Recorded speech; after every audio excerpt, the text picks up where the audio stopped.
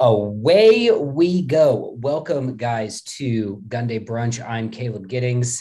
And I am Keith Finch. And this is part two of the Keith and Caleb make everyone big mad by talking crap about guns that some people have some very strong feelings about. If you don't know what I'm talking about, last week's video, we started doing an episode on the three most overrated guns of all time, which we had to cut short for time constraints. And Keith's Wi-Fi sucks. But it got cut short. The comments have been lit. There's been one guy who's very mad that we disparaged his precious Garand, and also oh no, not the Garand.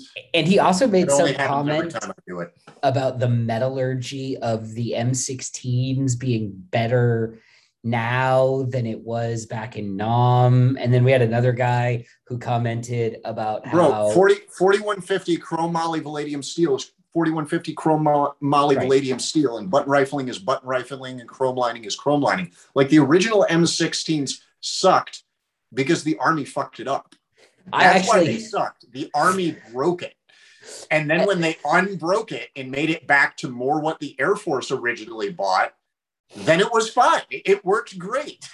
So I replied, there's another guy who commented, I forget what his comment was, but my comment was, no, the reason the M16 sucked was because the Army tried to intentionally sabotage it by issuing crappy ammo and no cleaning kits. And that's no cap. That actually happened. Broke the ammo. They broke the gun. Yeah. So that's not anecdotal. Well, I threw it in the woods because it was bad. They actually did that. They put the wrong powder in the rounds, and they didn't issue cleaning equipment for the first time in the history of ever for any weapon system. Like, you had to maintain the Garand, you had to maintain the M1 carbine, you had to maintain the grease gun and the Thompson. There was no gun before that you didn't clean and maintain, and they were just like, nah, the M16, you don't need to. Yeah, which the Air Force was like, no, wait, we have cleaning kits that we're issuing our guys with these, but okay. So many of you are very big mad about the Meanie McMeanerton things that we said about your favorite guns. And if you are big mad about that, why don't you go ahead and like, share, and subscribe this video and the original video that hurt your feelings, just to let people know what meanies we are. And as always, thank you to all of our wonderful sponsors for their support of the show. Since this is a part two, let's get straight into it and talk about what we think, the guns that we think are the most overrated gun of all time. And I'm gonna let you go first, because you were rolling last week before your wife. I was rolling last week. And I'm very thankful to my internet, in fact, for taking a crap on us, because I have slightly amended my answer after thinking about it. Now, the original answer still stands, and we'll get to that in a moment. But after considering it, I have amended the answer, and it is now a two-parter. All right. So, the most overrated firearm, in my opinion, are two firearms, in fact. And they are the Scar 16, which is my favorite rifle of all time, and it is the most overrated, and the H&K 416. Oh boy. The two leading service rifles today, I'm breaking the internet as we speak. I hear the sound everyone's hurting, everyone's dying. Burning my house down. Larry Vickers is coming to slit my throat right now as I disparage the H&K 416. No, I'm going to go with the two most overrated weapons right now are probably the H&K 416 and the Scar 16, which are the two leading service rifles of the 21st century. And the reason why they are both the two leading service rifles and the most overrated is they like the Garand and other rifles and the AK, they are ascribed a mythical level of reliability above and beyond what the M4A1 establishes and other service rifles establish. That just isn't there. Are they academically, objectively better? Yes, they are better than the M4A1. They are better than the other rifles out there. But I don't know if the Scar. Hold on. I don't know if the Scar 16 is better than the M. Percentage point better. Yeah. Like when we look at durability and reliability, we are looking at a single percentage point better. And then you might bring up like, oh, well, look at how durable the barrel is and look at what your parts change numbers are. And yes, that's a good thing. But when we look at cost of those parts and the replacement, it becomes a wash, or the SCAR 16 loses, or the H&K loses. Like, the parts being way more expensive compensates completely for the change in service life, or it's a losing proposition. I still don't know if the SCAR 16 is better. Are fantastic. They are also overrated because they are only so much better than like the M4A1 is. And now that said, the SCAR 16 is my favorite weapon of all time. I love it. I love that rifle. It's fantastic. All the money I've spent on it has been well spent. I've spent an absurd amount of money on my SCAR 16, and I will keep doing that because it is my favorite. But I acknowledge that it's overrated. Like, if you were to say, hey, man, I need you to equip 100 guys with 5.56 weapon systems of moderate, skill and maintenance and caliber, they're getting M4s. Like, right. I mean, there's a reason why the Israeli military is ditching the Tavor for the M4. Wait, we did that last episodes ago. No, we did that. Stop it. Stop it. What are you doing? I mean, there is a reason why British special operation units don't carry whatever their friggin' bullpup, and they carry M4 variants instead. The one that was originally like Lee Enfield, and then Lee Enfield couldn't actually build it, so they gave it to the Germans. Yes. And HK built it for them. Yeah, and I've heard the HK SA80 it's the SA80, right?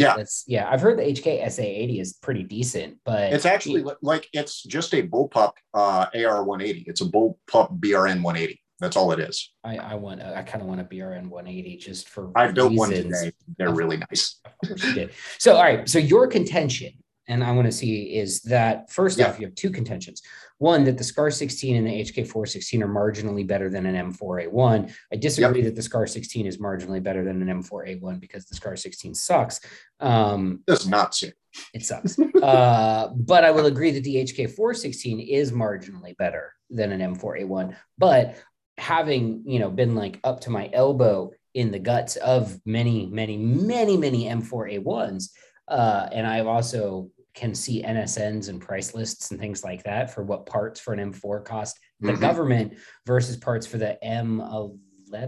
Is that what they're calling the HK416 in the Marines? There's the M27. Oh, M27. That's right. Yeah. Yep. The 27 in the Marine Corps nomenclature. I, being 91F with the Army, also have access to those NSNs and parts lists and costs. And so expensive. While the government gets a deal on them, they are still expensive.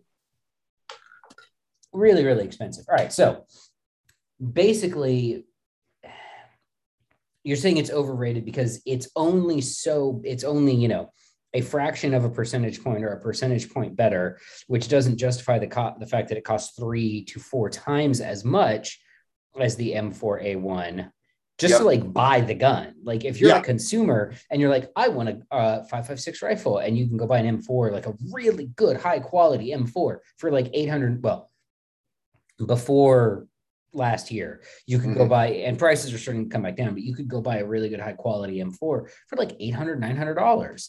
You could, and in certain instances where stock is around, you can still touch that same gun for like $950, $1,000 at the quote unquote inflated rates.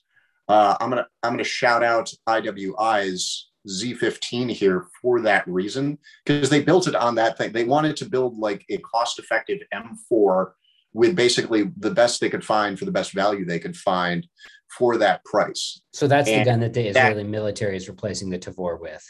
I wouldn't doubt it if they wanted to go with the M4, but they would probably pick something like the Carmel, which I like calling the Caramel because it sounds far more delicious. Caramel. The Carmel is their version of the SCAR or the 416. We're not really sure. Kind of yes, kind of no.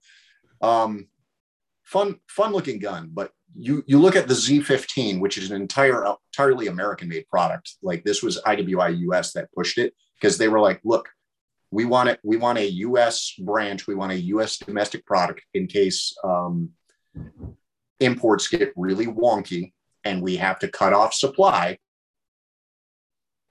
of other products. We want one that's all made here. And so they came up with the Z15. So they just made a really nice consumer grade AR, and they work they work well. And so prior to that, I probably would have said the best one for your dollars on the market was one of the FN offerings that were in the $1,100 price range.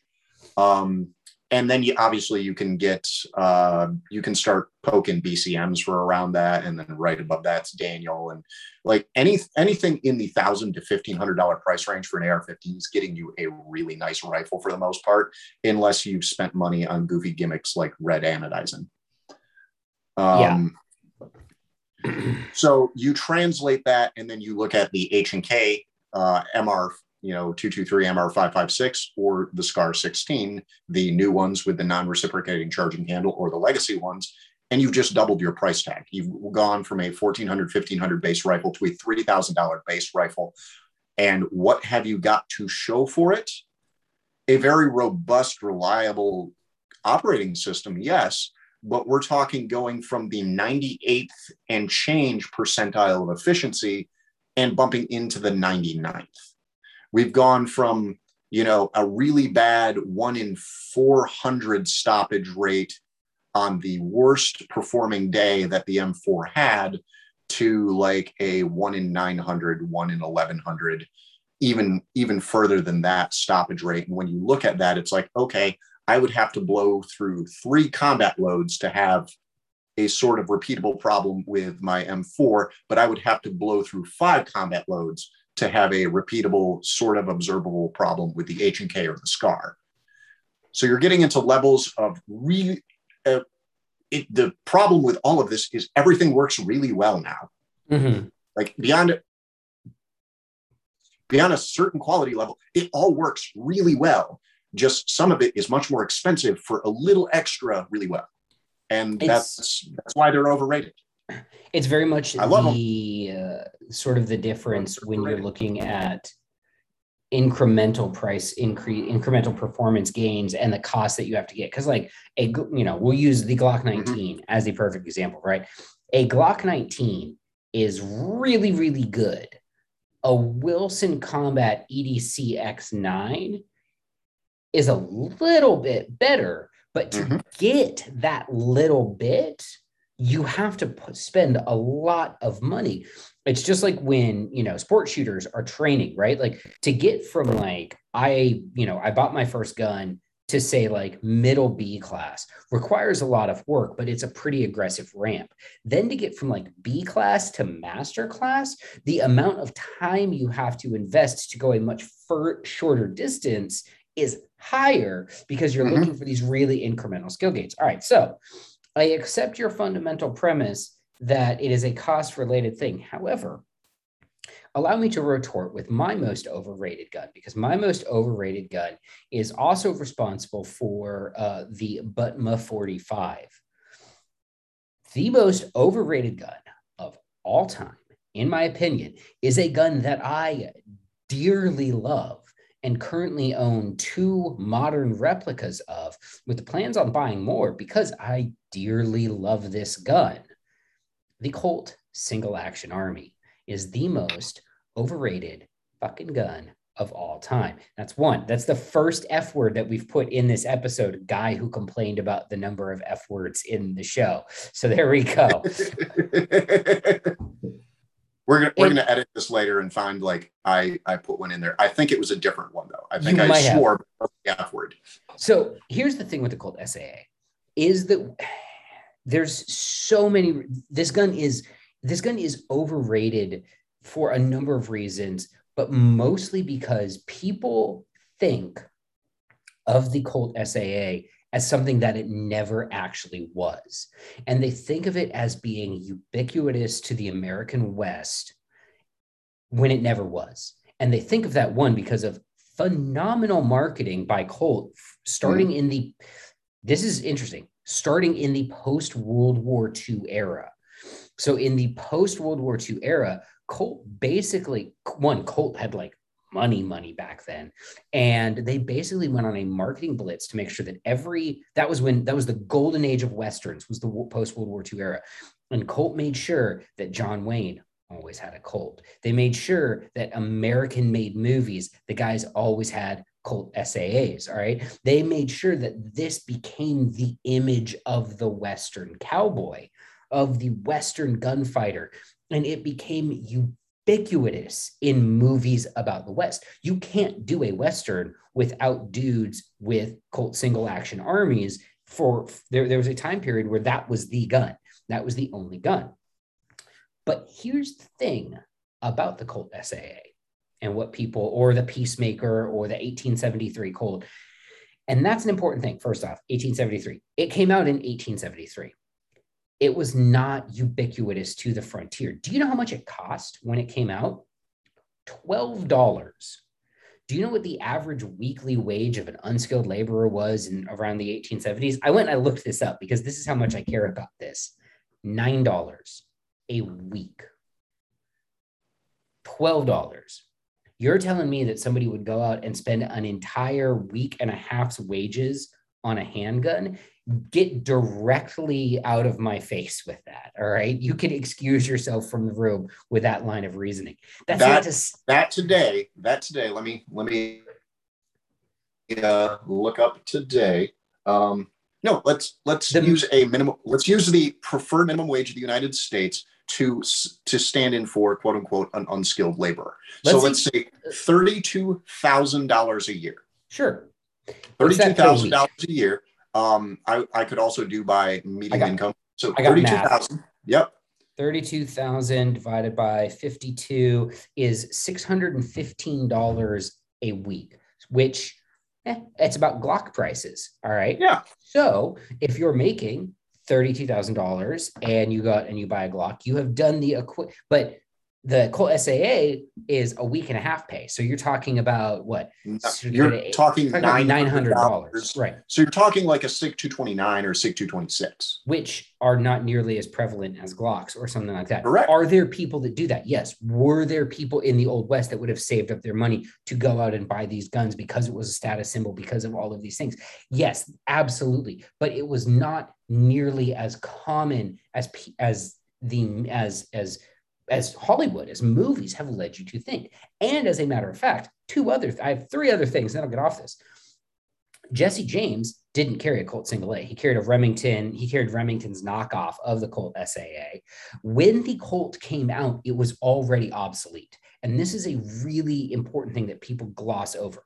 By the time the Colt single action army existed, it was obsolete. Smith & Wesson had already debuted their top break auto ejector revolver, which you press a lever, crank it down, poof, all the rounds go out. If you've never fired a Colt single action army, loading and unloading it is a monster pain in the dick. You have to flip the loading gate open, pull the hammer back to calf cock, rotate the cylinder, hit the ejector rod, rotate it, hit it, rotate it, hit it, rotate it, hit it, rotate it, hit it. And you couldn't actually load it to capacity. You had to load it to 5 rounds because the firing pin would rest directly on a live round, which if it was jostled, could set the gun off. The Smith didn't have this problem. Plus, by the time the Colt SAA came out, double action revolvers already existed. The British it was the Beaumont Adams was a double action percussion revolver that the British had already invented. So you had this gun that achieved iconic, legendary status kind of around a lot of bullshit. The most common guns outside, here's the thing. When we talk about it, plus Hollywood has done this whole thing by making it seem like everybody in the Old West carried handguns. Big fact, they did not. All right. The most common guns in the Old West were single barrel side-by-side shotguns. The second most common guns in the Old West were carbines and rifles of some type. All right. Every household had a rifle in it. You had a rifle that because you had to eat and you had to protect your land. So you had a rifle. You probably didn't have a handgun because a handgun wasn't nearly as useful as a rifle. And you probably didn't have a Colt SAA if you were a farmer sitting out there. You might, if you were a Civil War veteran, have kept your revolver that you may have been issued if you were in a cavalry unit or something like that and had it converted to a cartridge revolver or something like that, or hell, just kept it as black powder because gosh darn it, them newfangled cartridges, I don't trust them. But it was not the ubiquitous, and I've said ubiquitous like 5 times, so I'm going to give you guys another one in a second. Fuck, that's 2. it was not this super common gun that everybody was rolling around with one on their hip, like you've been led to believe. And the second reason why it's overrated is because it is directly responsible for the Butma 45 guys of today. And here's why. The US Army was like, hey, we need a handgun that's better than the Colt SAA because it's slow to reload, it has a lot of recoil, and it's not like super great for the way that we're transitioning to fight. All right. We were starting to move away from mounted cavalry as sort of like the hammer of the army, as it was in the late 1800s. And then we got into the Philippine insurrections, and the standard issue sidearm was a 38 long Colt revolver. I'm gonna hurt some people's feelings now. The reason that the Colt 45 that the 1911 exists is not because of the Philippine insurrection and Moros, soaking up 6 rounds of 38 and then smashing someone's head in with a hatchet. That's not it. Because as we've discussed in other episodes, they were mostly shooting them with Krag Jorgensen's. We had a commenter say it's Jorgensen. So Jorgensen. Yeah. So they were mostly shooting them with Krag Jorgensen's. No, so what happened was cavalry generals had somehow gotten like into the ordnance board, and these guys were like Butma 45 because they loved their Colts that they had carried on fucking horses, which the Colt makes sense on a horse because you use a handgun.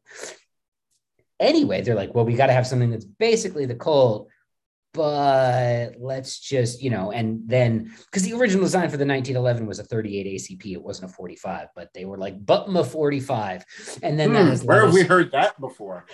Wait a minute, didn't we have this? Yeah, they didn't want 38s because they 45, right? So anyway, the most overrated gun of all time is a gun that I dearly love, is a gun that is an icon of America and that you have been fooled about because it really wasn't that common and it cost a shitload of money in $1873. The Colt Single Action Army. Colt, I still love you. Please keep talking to me. Send me an Anaconda. So I trashed 2 companies I love, whose rifles I love, and whose one of those rifles I own, and the other one I am going to get at some point. And you trashed a revolver that you love. Funny story. The guns we think are most overrated are ones we own and we really like and genuinely love and are like objectively, when you actually like, they are objectively all good guns because yes. The Colt, I say that the Colt was obsolete when it was invented. Yes. However, structurally, it was much stronger than the Smith & Wesson Schofield that broke at the top. It was much more durable than the double action revolvers of the era. It was a really good gun. It was really well built for the gun it was. Right. And the SCAR and the 416 are really well built for the guns they are. Like objectively, they do beat the M4. The problem is by how much and for what cost. And with yours, it was propaganda led us to believe that this was way cooler than it was. And while it's still cool, it's not for all the reasons that everyone thinks it's cool. So I am going to concede the most overrated to your selection based on I've destroyed the gun I love. The smoke and mirrors game that Colt played to be like, it won the West. And it's like, nah, there weren't that many in the West, guys. Hi, Cap. It's again, great gun, phenomenal gun. Also, one last point, all of the ones that you see in like the spaghetti Westerns were made by Pieta, not Colt. So, whatever, yeah. just that's why we call them it's the pasta revolver. It's the pasta revolver. See, this is why I'm going to get the Beretta 92 in the next Clint Eastwood movie. This is why I can buy a bunch of like Pietas and Berites and still ride a Vespa just because, and then do this because I love the spaghetti. I love the spaghetti. And I also want to get one rechambered in 38 Super, but that's a completely different. That's so hipster and weird. Just because it's overrated, guys, doesn't mean it isn't fun. Right. And I kind of want to hit hammer on this for a second. Yes, we think these guns are overrated. And I think a lot of it too is at least for me, I think the fandom around some of these guns is super obnoxious. And like we could do a whole nother episode on the most obnoxious gun fandoms. I'm looking at you, CZ fanboys. But strange place. Strange place. But you could, I mean, strange place, some of those forums. Oh, gun. Okay. We have a little bit of time left to kill in this episode, but diehard fandoms around mechanical objects confuse me. And it's not because I don't like mechanical objects. I have a Vespa. I love it. I absolutely love it. Is it weird for me to love an Italian motorbike? Maybe. That doesn't change the fact that I love it. Do I think that, like, if you were doing an objective comparison of scooters, is it the best scooter on the market? No. Honda's way better, like more reliable, easier to fix, all of these other things. But I love it. But I'm also not going to create a web forum about how it's the best thing in the world and then get into internet fights about it, which that's where I don't understand some of these people. I'm like, hey man, I'm really glad you like your CZ whatever, or but yeah, actually, let's do that next week. P10, your Shadow 2, your anything in between, your Scorpion. Like I have a CZ Scorpion sitting over there. I get you guys. I like it. It's really fun. I put a goofy binary trigger in it. Why? Because I like to go fast. And I like crime. I mean, what? Yeah. Wait, are binary triggers illegal yet? Have they? No. Those?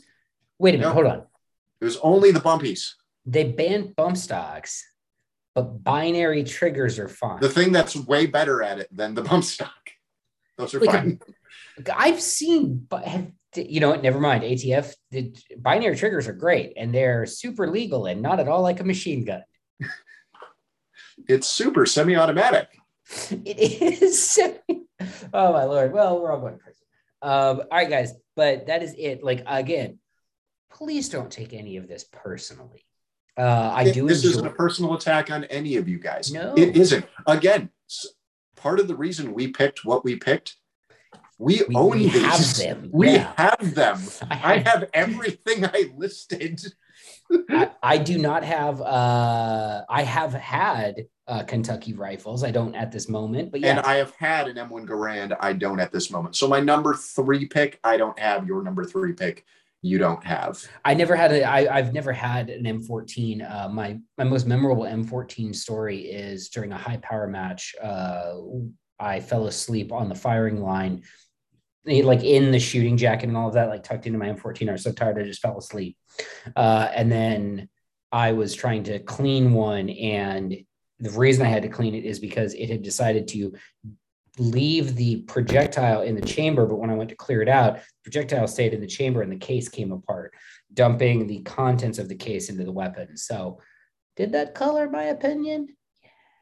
Yes, it did. All right, guys. So our 3 most overrated weapons of all time. At number 3, the M14. At number 2, I'm drawing a blank. What did we? The AK-47. The AK-47 won that one. And number 1, the Colt Single Action Army, and by proxy, the 1911, but mostly the Colt Single Action Army.